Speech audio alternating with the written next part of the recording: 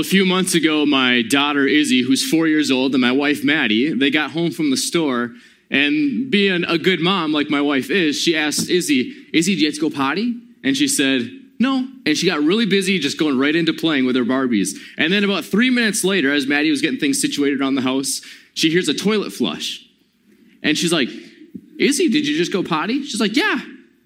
And Maddie's like, did you not have to go 3 minutes ago when I asked you? And she's like, a little bit.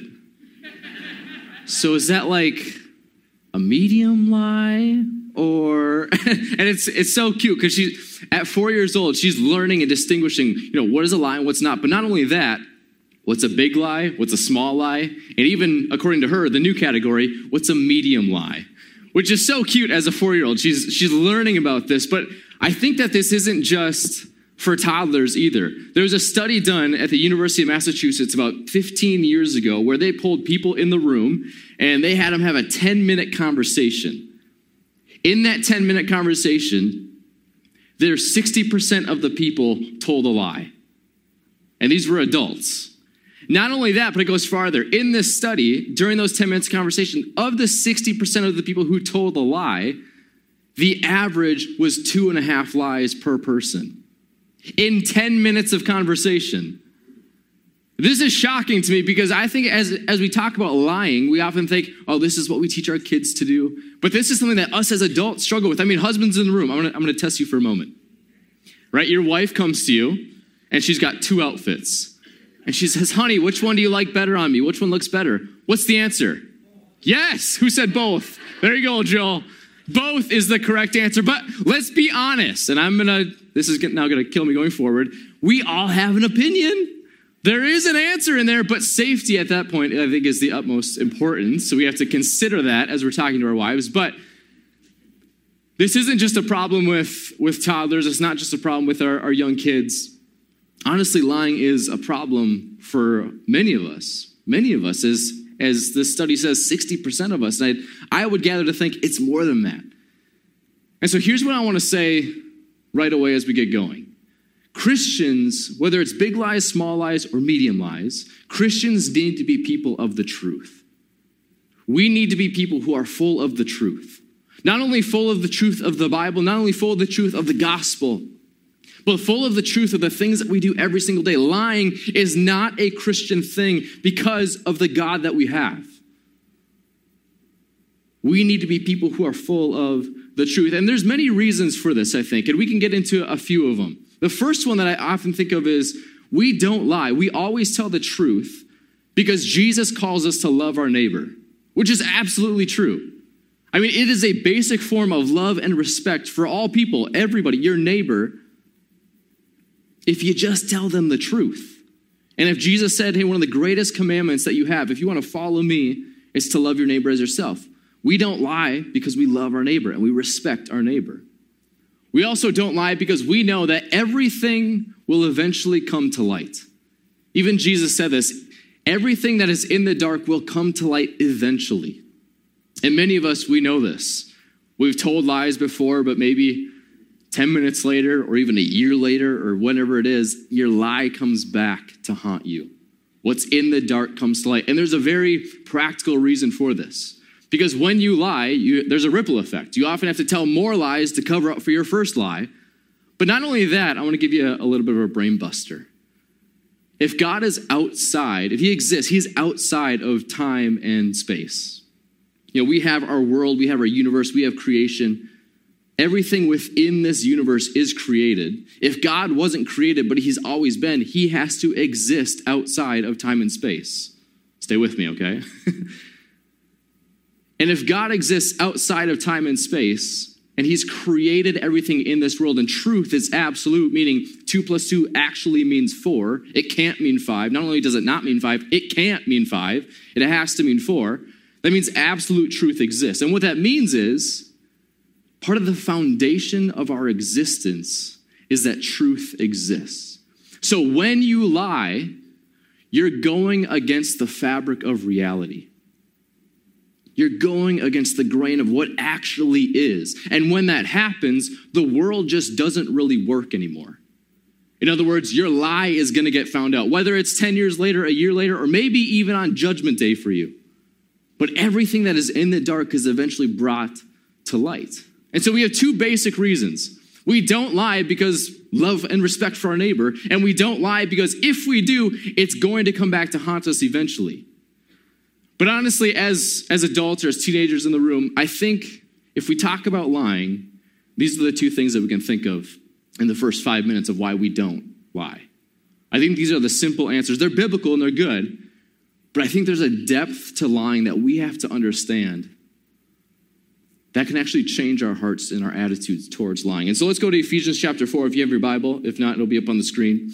But Ephesians chapter 4, verses 17 through 27, this is the Apostle Paul speaking, and he says this. He says, with the Lord's authority I say this, live no longer as the Gentiles do, for they are hopelessly confused. Their minds are full of darkness. They wander far from the life that God gives because they have closed their minds and hardened their hearts against him. They have no sense of shame. They live for lustful pleasure, and they eagerly practice every kind of impurity. But that isn't what you learned in Christ. Since you have heard about Jesus and have learned the truth that comes from him, throw off your old sinful nature and your former way of life, which is corrupted by lust and deception. Instead, let the Holy Spirit renew your thoughts and your attitudes. Put on your new nature, created to be like God, truly righteous and holy. And this is where he gets very blunt. So stop telling lies. Let us tell our neighbors the truth, for we are all parts of the same body. And don't sin by letting anger control you. Don't let the sun go down while you're still angry, for anger gives a foothold to the devil. Now, what Paul is talking about here is he's writing this letter. This is called Ephesians. He's writing a letter to the church in Ephesus. It's this ancient city. And he's talking to them about what it means to be a follower of Jesus in a world that is full of ungodliness and unrighteousness, which has no relation to the time we're living in at all. Joking, right? We live in a world that is not much different from the world that Paul and Jesus even lived in. It was full of lies, full of deception, full of unholiness. And so Paul is writing this letter of how do you live as a Christian in a world that is so desperately broken? And his answer is, don't live as the Gentiles do. Now, I want to be very clear here. I'm a Gentile. Many of you sitting in the room today are a Gentile. If you're not Jewish, you're a Gentile. Now, Paul is not saying that all Gentiles are full of sin and wickedness and deception. He's using them as a metaphor because in this church that he's speaking to, it was full of Jewish Christians, and this town was full of a small pocket of Jewish Christians, but there's a huge population of Gentiles, not only in the city, but that were coming into the church. And what they knew about these Gentiles was that they were practicing pagan religions and idolatry. And so Paul isn't saying, hey, all Gentiles are bad. What he's saying is that look at the people around you, and you see the Gentiles that are practicing this witchcraft and this paganism. Look at them. They're full of lies, lust, and deception. Look at them, and here's how I want you to live. And what he's saying is take off your old self and put on the new self that was created to be like Christ. That's Paul's answer. And what he's referring to is every single person, if we are a believer in Jesus, we have a life that we lived before we knew Jesus. And we have a life that we now live in Christ. And if you're like many of us, you look at who you were before you knew Jesus, before you became a Christian, and you can barely even recognize yourself. The problem for many of us, though, is that old self oftentimes creeps into our new life that is with Jesus. And this is what's happening to these Christians, these Jewish Christians in this church. And Paul is saying, remember to throw off that old self. You're not who you used to be. You're created new, created to be like God in his image. So remember daily, put this into practice. Keep yourselves before each other, the Christian community. Keep yourselves before the word of God, and let the Holy Spirit renew your thoughts and your attitudes. And what he's speaking against, the specific sins, are lust and deception. Two very common sins that when they infiltrate our hearts, they can completely destroy our lives. But what I want you to hear about this too is that The Apostle Paul is not just telling them, don't lie because this isn't what Christians do. And it's more than just loving your neighbor, although it is that. It's more than just, hey, you'll probably get found out eventually, although it is that. But it's also much more than just, hey, you know what, we're good people. We're trying to all be a good people, live a good life, and just so we can get to heaven. Let's just be good, moral, upstanding people, because that's what we do. If this is our goal, to be moral people, so then just don't lie, I just want to be very blunt. We're missing the point of what church and following Jesus is all about. Because moralism isn't the answer. Although it is good to be a moral person, and the Bible is full of here is how to be a moral person, the point isn't just to be a moral person. The point is to reflect the very image of God that you were created to do. Paul says in this verse, he says, you were created to be like God. If you've studied the Bible for a while, that language might be very familiar to you. That's because in Genesis chapter 1, verse 27, when God is creating human beings, he says, let us create human beings in our own image. And he's speaking about the Trinity. That's why he says our. But he says, let us create human beings in our own image. And then he says, created to be like us. In other words, when Paul tells us not to lie, he's not just saying, hey, I want you to be better people. He's actually connecting it to our very creation and who we were meant to be in the first place. And what it means to reflect God's image is that, when you think of old, or even today, there's like communist governments, what do they often have? Big statues of who the leader is. I went to the country of Jordan, which isn't a communist nation. They have a king. I went to the country of Jordan back in 2012. And we were crossing the border from Israel into Jordan, going through customs because we were going to go to Petra, which is an amazing place. And we're sitting in this massive room, and there's about 10 of us, and we're the only people in the room, along with the customs agent. And then this giant portrait, about 10 feet wide and 20 feet tall, of their king. And it is zoomed in on his face. And it is almost as if he is in the room. It's this creepy, weird feeling like, geez, this guy is right here. But this is often what monarchs or even communist leaders do. They build statues or they make these huge portraits, and they're very visible for the whole town to see so that you're reminded who the leader is. And this was a very common practice back in Jesus' time and in Paul's time. The kings back then, they would erect these statues in these huge temples, and it was supposed to reflect their own power and their majesty and their glory. And so when God says, you were created in my image, what we're connecting that to and what that actually means is that God doesn't have a big statue or a big temple that we all go and we worship at. We don't fall at the knees of a statue of Jesus and worship him there. What he's saying is that we are like that statue of God. We bear God's image. This is why the Bible in the New Testament says that we are temples of the Holy Spirit. We were created to reflect God, not in one place where we all come to worship, but everywhere that we go. And so Paul is saying, we don't lie, not just because it's love for neighbor, not just because it's going to come out in the truth in the end anyways, but we don't lie because you were created in the image of God, created to be like him.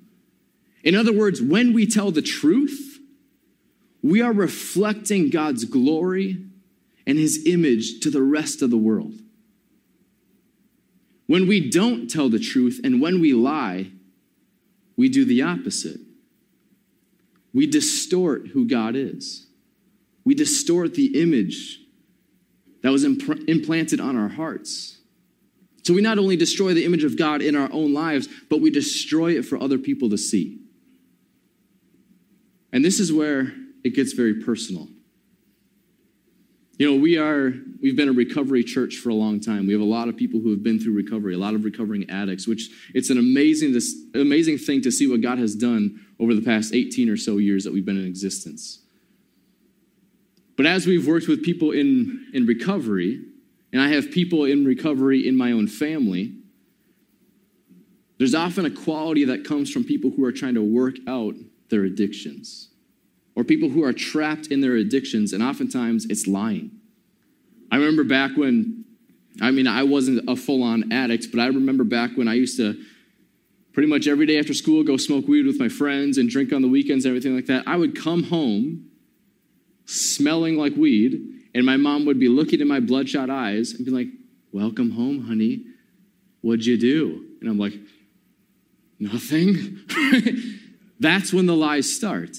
And many of us who have backgrounds of being addicts, many times the quality that comes with being an addict is that you have to lie to everybody around you, and relationships get fractured, divorces happen, you're estranged from your family because your whole life is beginning to be built off lies in order to cover your tracks of what you're actually doing. And many of us are victims of these lies. Talked to a lot of people in our church over the past few years who are victims of whether it's sexual, physical, or verbal abuse. Talked to a lot of people who've lived with perfectionist mothers and they felt like they could never measure up to the standard that their mother had for them. Talked to a lot of people who have fathers who just worked so much because they wanted to provide for their family, but that meant they were very distant and rarely ever home and never at a game or a concert. And so these people are now trying to earn the love and the approval of their dad. And what this is all based off are lies. It makes us feel unlovable, unwanted, whatever.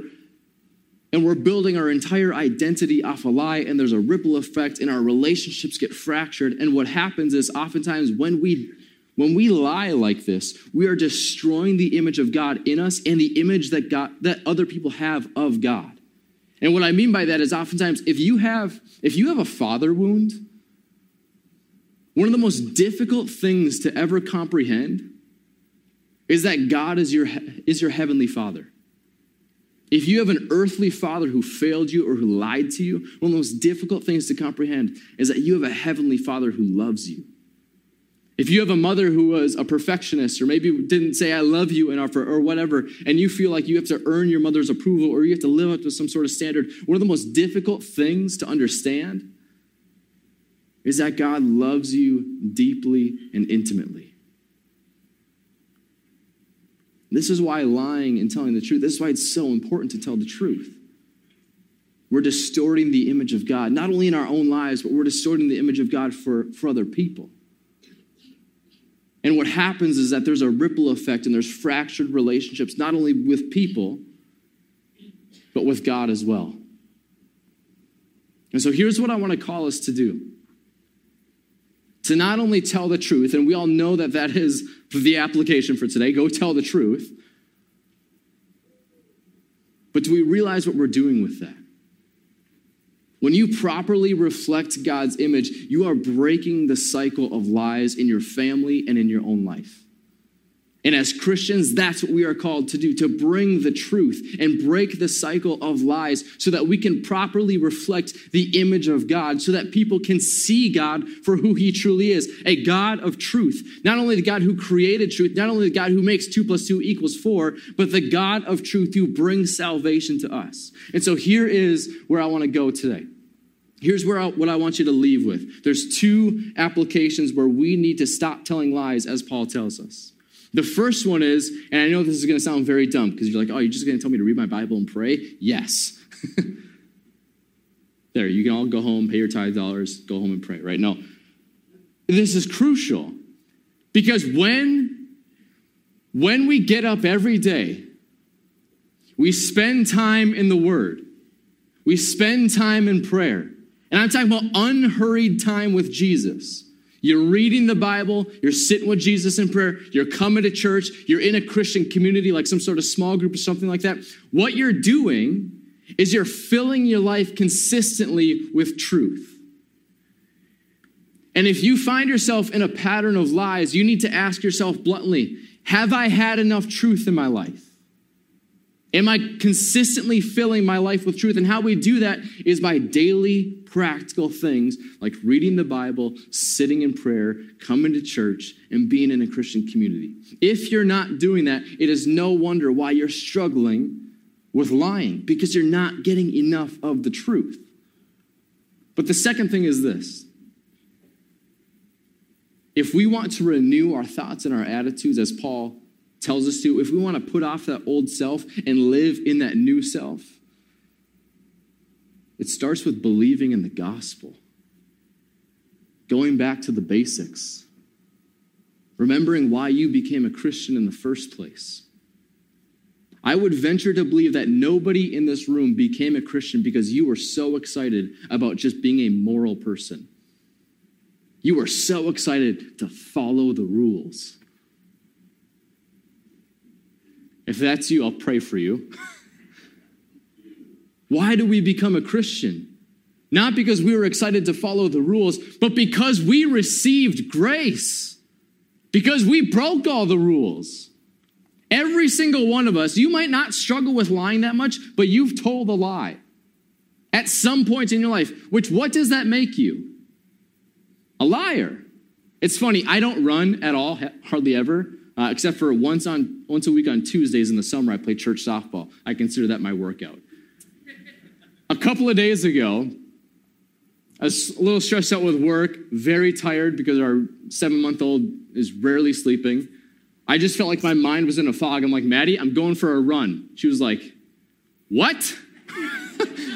Who are you? What's that? Are you okay? It was funny. She kept asking me. I'm like, I'm fine. Just need to go for a run. I ran for 7.5 minutes, went 3/4 of a mile, and felt great. And she's like, but you're not a runner. I'm like, but I ran. So I'm a runner. It's the same thing with lying. Lie once and you're a liar. And what our lies are is there are things there are penalties that are against the law. God is a judge. We're destined for hell because we're a liar. But because of the love of God, sending his son Jesus, and this is where I want to get very theological, he imputed, look that up, he put on your lies onto Jesus on the cross. And when Jesus died, your lies went with him. And when Jesus resurrected, he resurrected free, overcoming sin, hell, the grave, and your lies and my lies. And if we put our faith in him, we're free. We are set free. That's the gospel. It's not about, I just got to stop lying. Yes, stop lying. But we stop lying because we're so motivated by the grace and the love of Jesus. The blood of Jesus covers every single lie you've ever told.